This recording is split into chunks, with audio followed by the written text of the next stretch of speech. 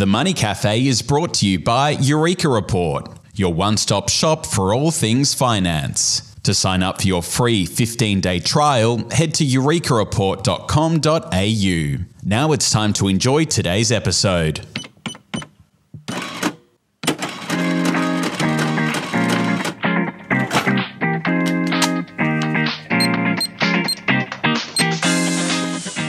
Hello, I'm Alan Kohler, founder of Eureka Report, finance presenter on the ABC News and the columnist for The New Daily. And I'm James Thompson, senior Chanticleer columnist at the Australian Financial Review. And we are The Money Cafe.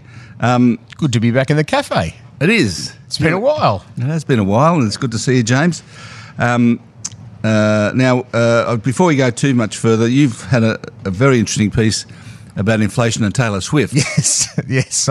So you need to explain, firstly, what it's about. Why the hell did you write it? Well, the reason I wrote it is because my darling wife, Catherine, was very keen to get Taylor Swift tickets, and obviously we've been talking about this. The tickets went on sale yesterday, in the pre-sale at least, and my sense from talking to lots of different people in lots of different positions, from CEO offices down, is that everybody is talking about Taylor Swift. Now, I'm not a huge Taylor Swift fan, but lots of people out there are, and the clamouring for tickets was really interesting. So I started to look at sort of what's happened in the US with her tour, and what happens is she creates these little pockets of localised inflation. When she goes to a city, the hotel prices double. People come in and they spend lots of money on food and drink and clothes and all sorts of stuff, travel and transport and all that sort of thing. And all the businesses gouge the hell out of them. Whack up their prices. They do, and their occupancy. It's a supply and demand thing. So, so the question was, would this happen in Australia? And I turned to Shane Oliver at AMP Capital, who is a fellow Taylor Swift fan. And he's a Taylor Swift fan. He's a Taylor Swift fan. He's a man of eclectic tastes, is our Shane. And he said, I get where this is coming from, and it might show up in the monthly data because these are big events in Melbourne and Sydney, but it won't show up in the quarterly inflation data. And anyway, by next February, the economy will be in a hole and we'll all need a bit of Taylor Swift spending to help us along. We all need Taylor Swift anyway, don't we? Exactly. Thank you. Yes. So it was interesting. And I mean, it's been quite the cultural phenomenon this week to see how many people have been clamouring for these tickets. Well, my daughter-in-law was desperate to get a ticket yesterday and failed to get one, so she was terribly deflated. My wife. They're in good company. Yes, well, a new show has been announced this morning in Melbourne. Another show. So maybe everyone's wishes are going to be... she's a trooper, isn't she, Taylor Swift? I'm not sure it's a free show. Yeah. So, but anyway, it's a bit of a change of pace, and hopefully the readers of the Fin Review haven't thought I've completely gone off the deep end. But you had an interesting take on inflation. You're getting much more relaxed about it. Well, so we got the monthly inflation data yesterday. Now, the monthly data needs to be taken slightly with a pinch of salt because they only look at about 3/4 of the categories that they do each quarter. Yep. Anyway, but the monthly, there it is, comes out. 5.6% is the announcement. Yep. The headline. And everyone goes, oh, that's good. It's come down from 6.8% in April. Yep. My problem with that is that that's from last May to this May, right? Yes. And the previous number was from last April to this April. Yep. And that just has as much to do with what happened last year as this year.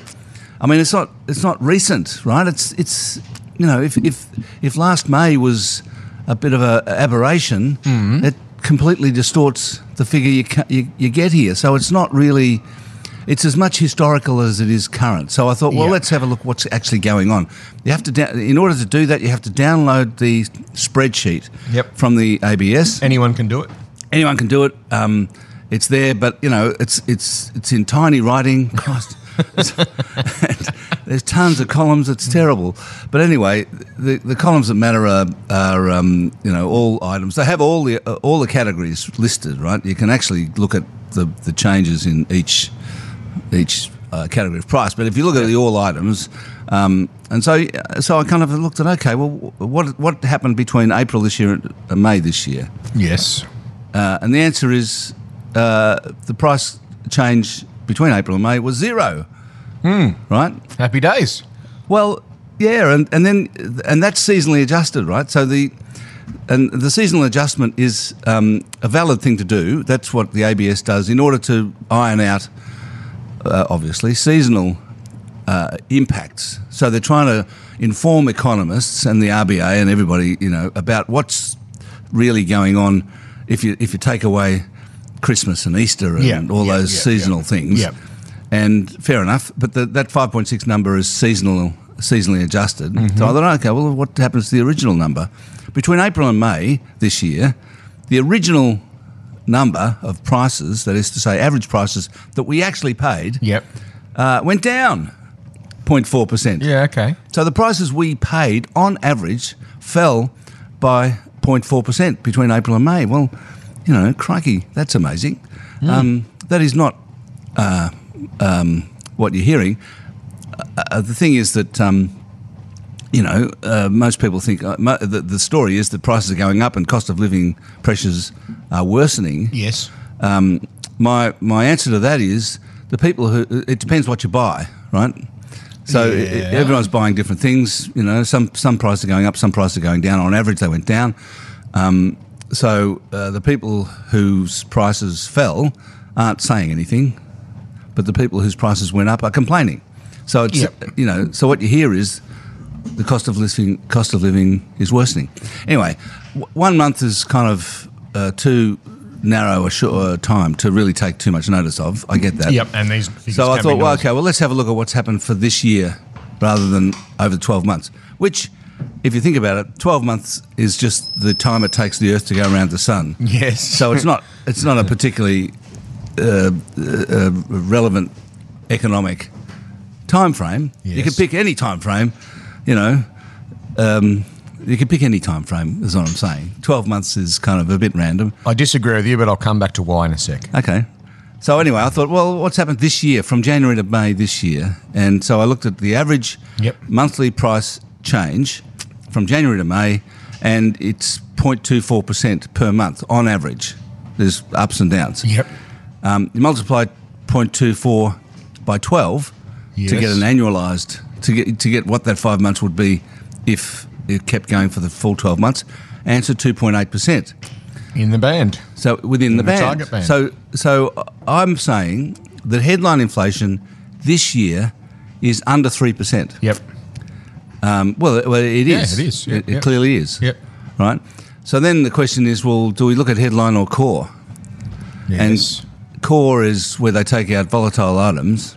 Fruit and vegetables and petrol.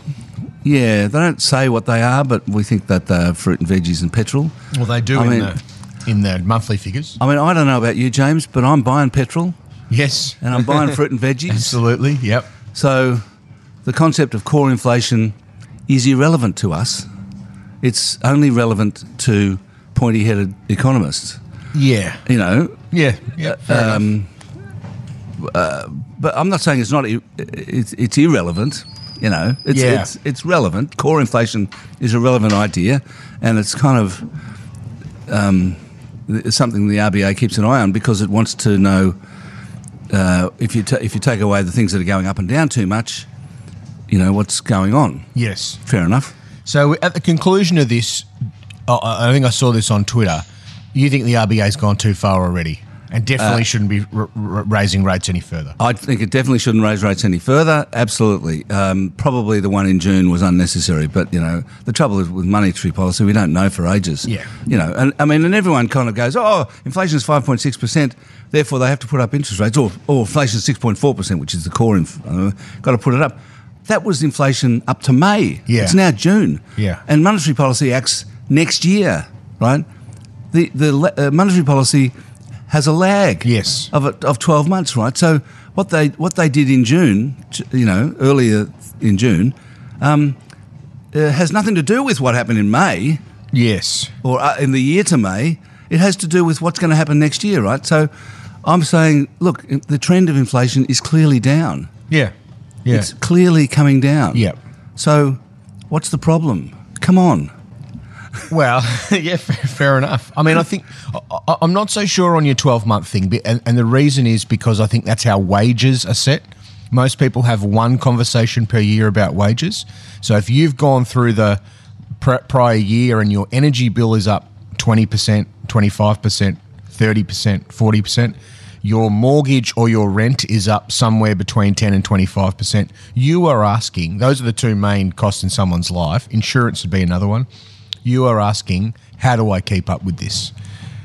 And you're probably asking that once a year in a pay, the minimum wage is set once a year. So I think the annual data does have some import. Yeah, of course. No, okay. Yeah. So I'm not saying we should, move to 7 months. yeah.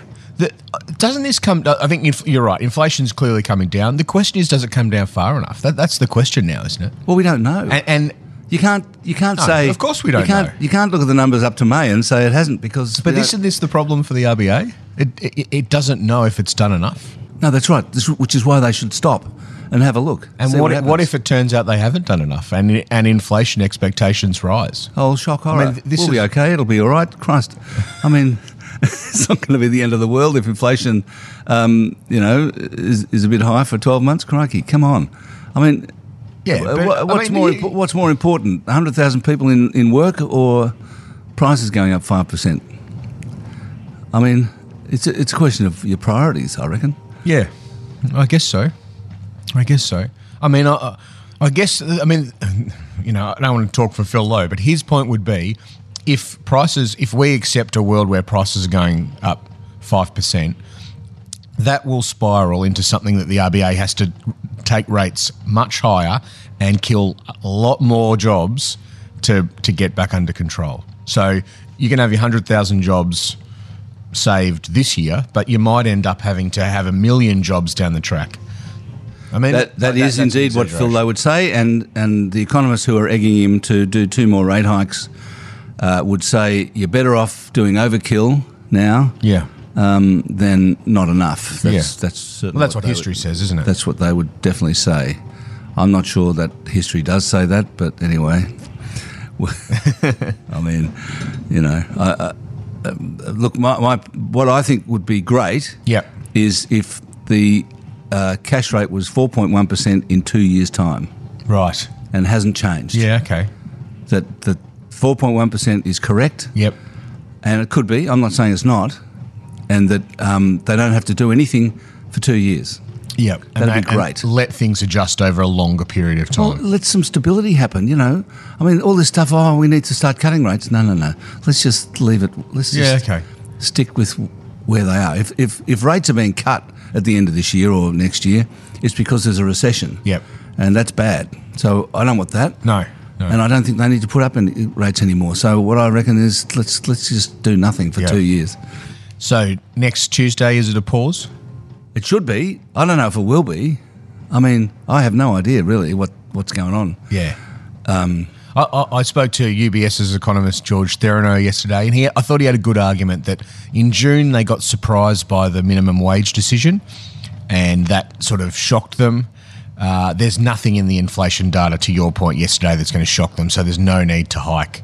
Better to wait to September till they've seen till August till they've seen the quarterly CPI data. Well said, George. Well said, George. He's got 11 of the last rate calls right. Has he? 11 in a row. Good for him. Yeah, it's pretty impressive. That is impressive. Yeah. In fact, he'd probably be the only one who has. Yeah. I would say. I mean, I don't know for sure. And interestingly, he says he's done that because he's kept monitoring the way the RBA keeps flip-flopping between protecting jobs and cutting inflation. He says it's happening month to month, even within a month.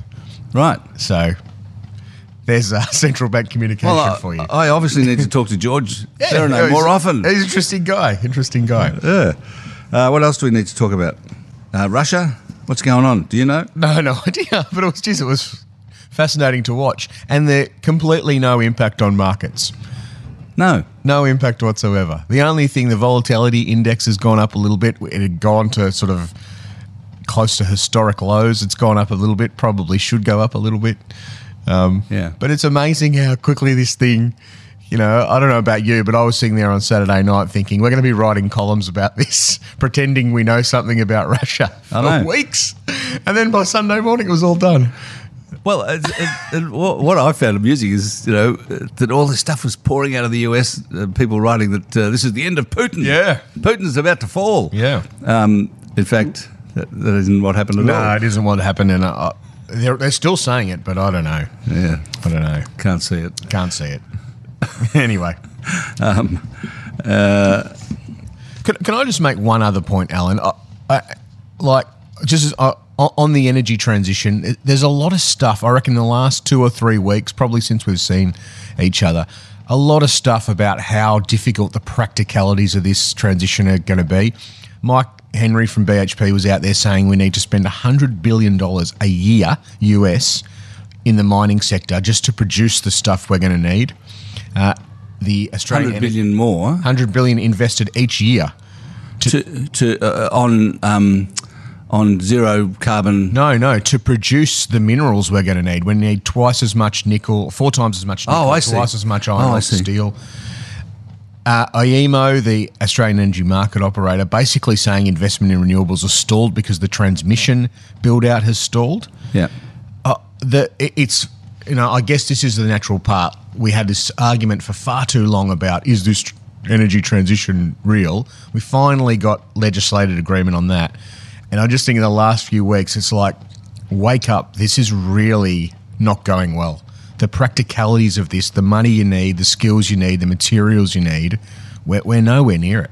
Yeah. Anyway, I don't mean to be negative. It's just something that struck me over the last few weeks that this is really the worrying I think story. that's right. And from what I've seen, the global temperature's already spiked above 1.5 degrees above pre-industrial, which is the Paris target. So we're already there at the Paris target, and we've got an El Nino this year coming. It's going to be stinking hot, really. Yeah, no fun. So I'm really worried about this year. I think there's going to be a lot of fires. Yeah, I guess a couple of wet years will help with that. Maybe it's the year after. I don't know. I don't know. I just think the realities of the transition are here. Greg Combay's got the new job of chairman of the Net Zero Authority. Yeah. And his job is to help all those companies that have to get to reduce their the companies in the safeguard mechanism reduce their emissions, and they're all nowhere near it either. No, I mean they're all waiting for technological changes that I don't know. May or may not happen. May or may not happen. Yeah. Yeah. Should we go into questions? Let's go to questions. Sorry to put that bummer in. It's just something I've been thinking about, and I think it's worth pointing out. Gordon says, just wondering if the RBA keeps raising rates even after the Fed has paused, won't that risk putting upward pressure on the Aussie dollar and in turn feed more inflation via higher import costs? Maybe another argument in favour of the RBA pausing. Well, if the dollar goes up, that leads to lower import costs. Yeah. But it's not great that the Aussie dollar goes up. It just won't lead to inflation, but it will lead to problems for Australian exporters because they'll be less competitive. It could happen though, Gordon. I mean, where their rates are at 5.25, we're at 4.1. We're low against the sort of our similar economies like New Zealand and Canada. We're still lower compared to those, and there are some economists who think that will play into what the RBA is thinking. You wouldn't want the dollar to crash and start importing inflation. That would not be. No, that would happen if the dollar fell rather than went up. Yeah, of course. Exactly. Yeah. Jenny says, I've seen your piece on the ABC saying that because housing commitments are outstripping the number of new households, prices should come down. This doesn't follow at all since investors are buying a proportion of all new houses, particularly in popular areas. These are becoming holiday homes and short-stay accommodation or even standing empty, waiting capital gains. Have a look at the UK housing market over the last few decades. I think that's a comment rather than a question, Alan, but would you like to address it? Treat it as a question. Look, I did this piece on saying where I looked at housing commencements and approvals and compared that with the housing requirement from immigration and found that there's enough commencements Right. and approvals. Okay. So there is no shortage, Right. either now or coming up, which Your Honour, of course, saw me on Sunday night. No, I doing didn't. this. No. No, anyway. So I apologise. because everyone's been carrying on about how immigration is going to mean that there's a dire housing shortage, Yeah. and there isn't. Even with 450,000 immigrants this year? Yeah, well, the thing is that it's 2.48 people per house. Right. So you don't need a house per immigrant. What about Jenny's point that not all the Well, I didn't- stock flows to residents? Well, I don't know. Yeah, of course. Who knows? I mean, I'm just looking at Aggregate. high-level numbers, and the number of houses will be enough for the number of immigrants we're getting. Yeah. So, whether they have to go and live in their houses on Airbnb, I don't know. But I didn't say in that piece that will mean that prices come down, because I don't know. Yeah. I don't think. Well, the other thing that's been going on is that everyone's kind of warning of a price crash because of the mortgage cliff and everyone coming off fixed rate mortgages later this year, going on a variable rate and having to sell a house. Yeah. And that'll lead to a crash. I don't think that's going to happen either. No. So there isn't going to be a surplus or a shortage of houses. I think that probably neither will happen, and prices will stay roughly where they are. They might come down to 5%. Yeah. Who knows? I don't know. But Geez, there's a lot of action, to Jenny's point, on Airbnbs around the country. And well, the thing about that is, I mean, I looked at Airbnb and the number of long-term rentals on REA, right? 55,000 rentals in Australia, available long-term lease on REA versus 300,000 short-term rentals available, right? Yes.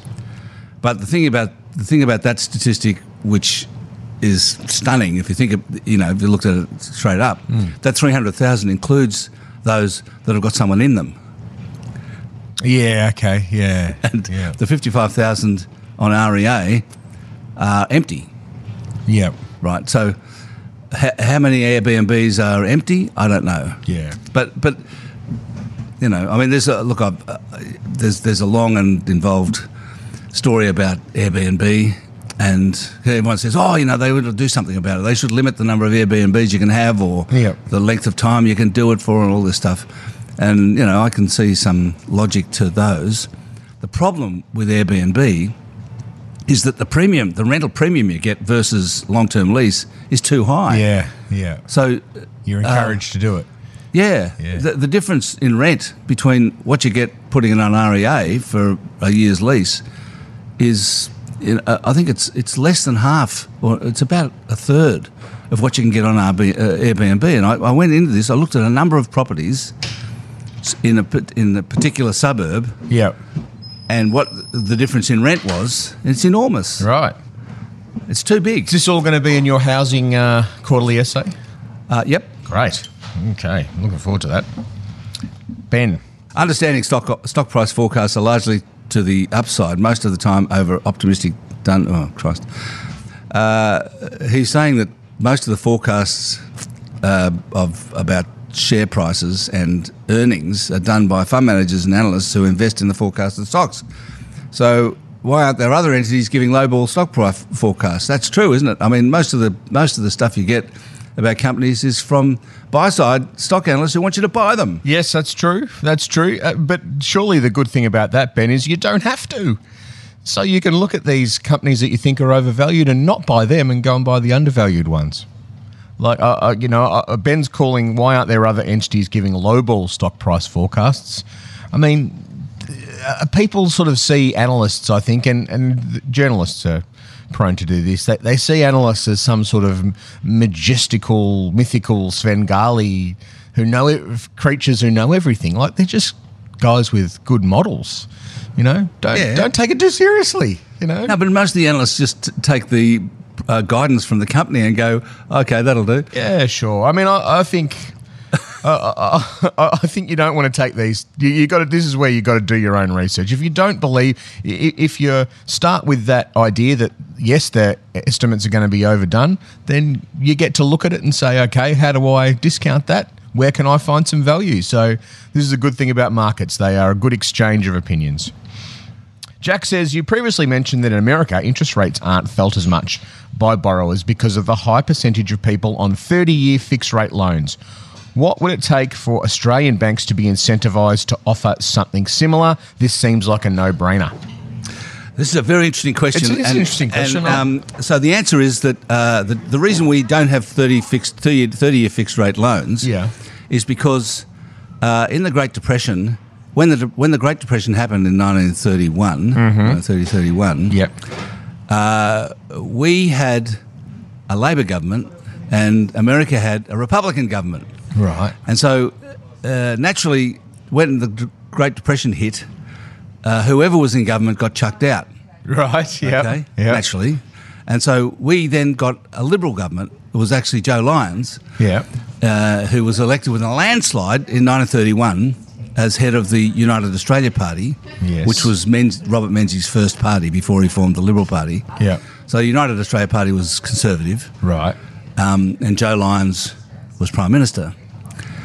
The person elected in the US at the same time was FDR, Franklin Delano Roosevelt, who was a Democrat. Yes. And so in the aftermath of the Great Depression, we had a Conservative government. The Americans had a progressive government. Yep. And FDR introduced the New Deal. Right. And part of it was these loans. And in 1938, he created something called Fannie Mae. Yes, okay. Which is the Federal Mortgage Insurance Association. I can't remember. Anyway, it's Fannie Mae. And Fannie Mae's job, and it still exists, Fannie Mae. Fannie Mae's job was to buy 30-year fixed-rate mortgages from the banks and parcel them up and sell them as mortgage-backed securities. Right. And so Fannie Mae's job was to provide the banks with liquidity that would enable them to offer these specifically loans. Enable them to offer 30-year fixed-rate loans. Wow. After the Great Depression, which, Roosevelt actually saw the part of the problem. Yeah. And so Joe Lyons didn't do that, right? And then by the time he got chucked out, which was not until, Curtin wasn't elected until 1941. Right. I think Lyons died. That's right. Lyons died. Oh. On the job. Right. In office. He was driving to Canberra and had a heart attack at the wheel. Oh. And drove off the road. So that was the end of him. And we never got a Fannie Mae. And we didn't get a Fannie Mae. So by the time John Curtin took over in 1941, it was too late and the war was underway and it was all... But Curtin did create the Commonwealth Housing Commission in 1943. Right. But it wasn't about, what the banks were doing. The Housing Commission was really about creating public housing. Yeah. Which it did do, and it was, it did a good job. The Housing Commission, but it was all too late, and really they've still got they've still got Fannie Mae, and they're still doing that. I mean, that partly led to the GFC, yes, because this idea that Fannie Mae was doing it, but everyone else started doing it. Investment banks started buying up mortgages and parceling them up. So that was the problem. I mean, Fannie Mae was and still is a government sponsored enterprise, and so it didn't go berserk in 2007-8, but the investment banks, else did. Everyone else did. Down the valuations of its holdings. Yeah, and it needed to be bailed out. It had to be bailed out. That's right. So, and in fact, was taken over by the government in September 2008. Anyway, we need to move along. So, is it too late? Too late for us to go to 30-year fixed loans? Well, we need to find some way of providing the banks with liquidity, because they need to. The reason they have to have variable rates and only fixed mortgages up to 5 years is because they just can't lock themselves in for 30 years unless they've got some way of getting out of them. Yeah. So we're sort of stuck. There would need to be. The government would need to create a Fannie Mae, something that would buy the mortgages off them. Yeah. And give the banks liquidity as they need it. Because it actually, I mean, if you're lending for 30 years, you're not turning things over you can't then create more mortgages. You know what I mean? Like by having variable rates and people, and I think the average term of a mortgage in Australia is about 3 to 4 years. By the time everyone changes their house and that's right, all this stuff. Yeah. So we're already 30 plus minutes. We need to do one more question. One more question. I'm going to finish it off. Ben says, everyone seems to assume that before too long interest rates will be falling again. However, could we actually be approaching something of a neutral interest rate that will hold steady for longer than we think? Alan, I think you endorsed this idea earlier in the show.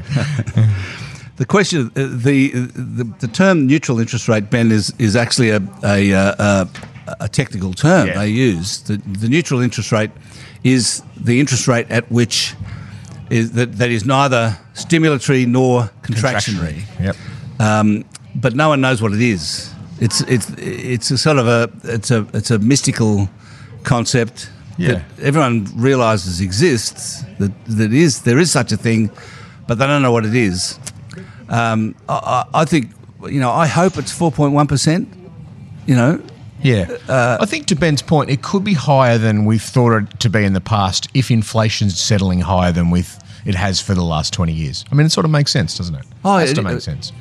Yeah, probably. That's right.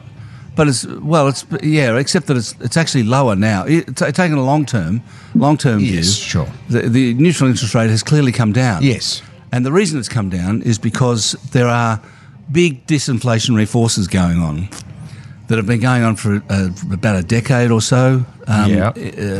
Technology, demographics, the ageing of the population, globalisation. These are all disinflationary forces that are reducing the neutral interest rate. Yes. And so to some extent, that's why central banks really are floundering a bit. They don't quite know what to do about this stuff. They're kind of, they're feeling their way in the dark, really. They're trying to find out where the interest rate ought to be, and they don't know. Yep, that's a really good point to remember, Alan. Like we look to central banks as if they're all seeing and all knowing, but they're like us. They're feeling around in the dark, trying to read the data and figure out exactly what's happening, and it's not easy. Yeah, and in my view, the most dangerous central banker is the one that doesn't know that they don't know. Yeah, that's right. Well said.